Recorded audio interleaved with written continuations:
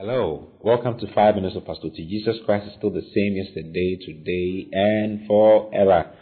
It's so good to be coming away once again this morning, and I'm enjoying myself with the things that we are sharing with you. I'm being blessed so much. Hallelujah. Yesterday we spoke about the benefits of the Father, and today I want us to continue with what we're sharing. It's so beautiful. I was reading from Psalm 103. I got to verse 4. You see, let's read from verse 3 into verse 4. It's so nice. It says, "Who forgiveth all thy iniquities? Who healeth all thy diseases?" You see, every single day is full of healing for you.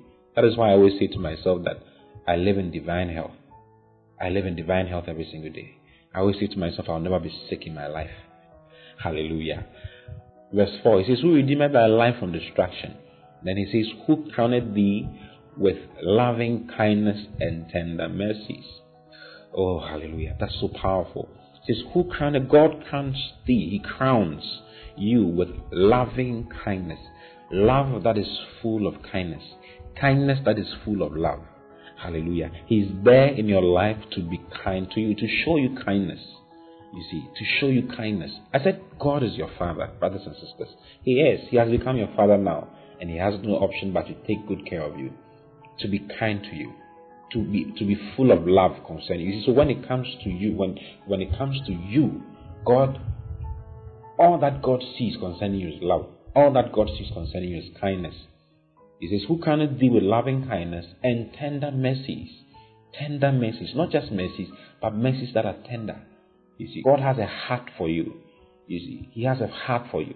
Just as a natural father will look around and make sure his child is protected.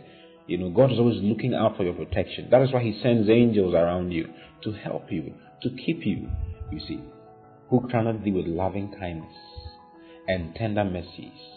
That is why when you read in Hebrews chapter 4, verse 16, he says that let us come boldly to the throne of grace and of mercy.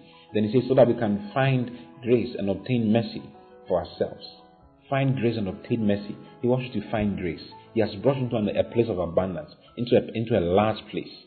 Hallelujah. God is not in your life to destroy. He's in your life to give you great benefits of loving kindness and tender mercies. Hallelujah. Now, go to verse 13. Psalm 103, I'm reading verse 13. It's so nice. Let's read from verse 12. It's so nice. It says, I think verse 11 will be nicer. "For as the heaven is high above the earth, so great is His mercy toward them that fear Him." It says, as high as the heaven is above the earth, so great is His mercy toward them that fear Him. You are His child, and you are the one that fears Him. He has given you the spirit of the fear of the Lord. So you fear Him. He says, as high as the heaven is above the earth, so great is God's mercy, is the Father's mercy towards you and I. Then verse 12 says, as far as the east is from the west, so far has He removed our transgressions from us. Verse 13 says, like as the Father pitieth His children, so the Lord pitieth them that fear Him. Hallelujah. Oh, hallelujah. So He has pity in His heart for you. He has kindness in His heart for you. Loving kindness and tender mercies. Hallelujah. Go back to verse 5. Verse 5 says, "Who satisfieth thy mouth with good things?" He says He satisfies your mouth with good things, so that your youth is renewed like that of the eagle. He satisfies your mouth with good things, beautiful things. So God is in your life to give you good gifts, good things. Oh, hallelujah. I think you should just put your worries to rest. The Bible says that casting all your cares upon Him, for He careth for you. He says He cares watchfully and affectionately for you. He loves you. His eye is always upon you. You see, His eye is always on you. Not to kill you, not to destroy you, but to do you good.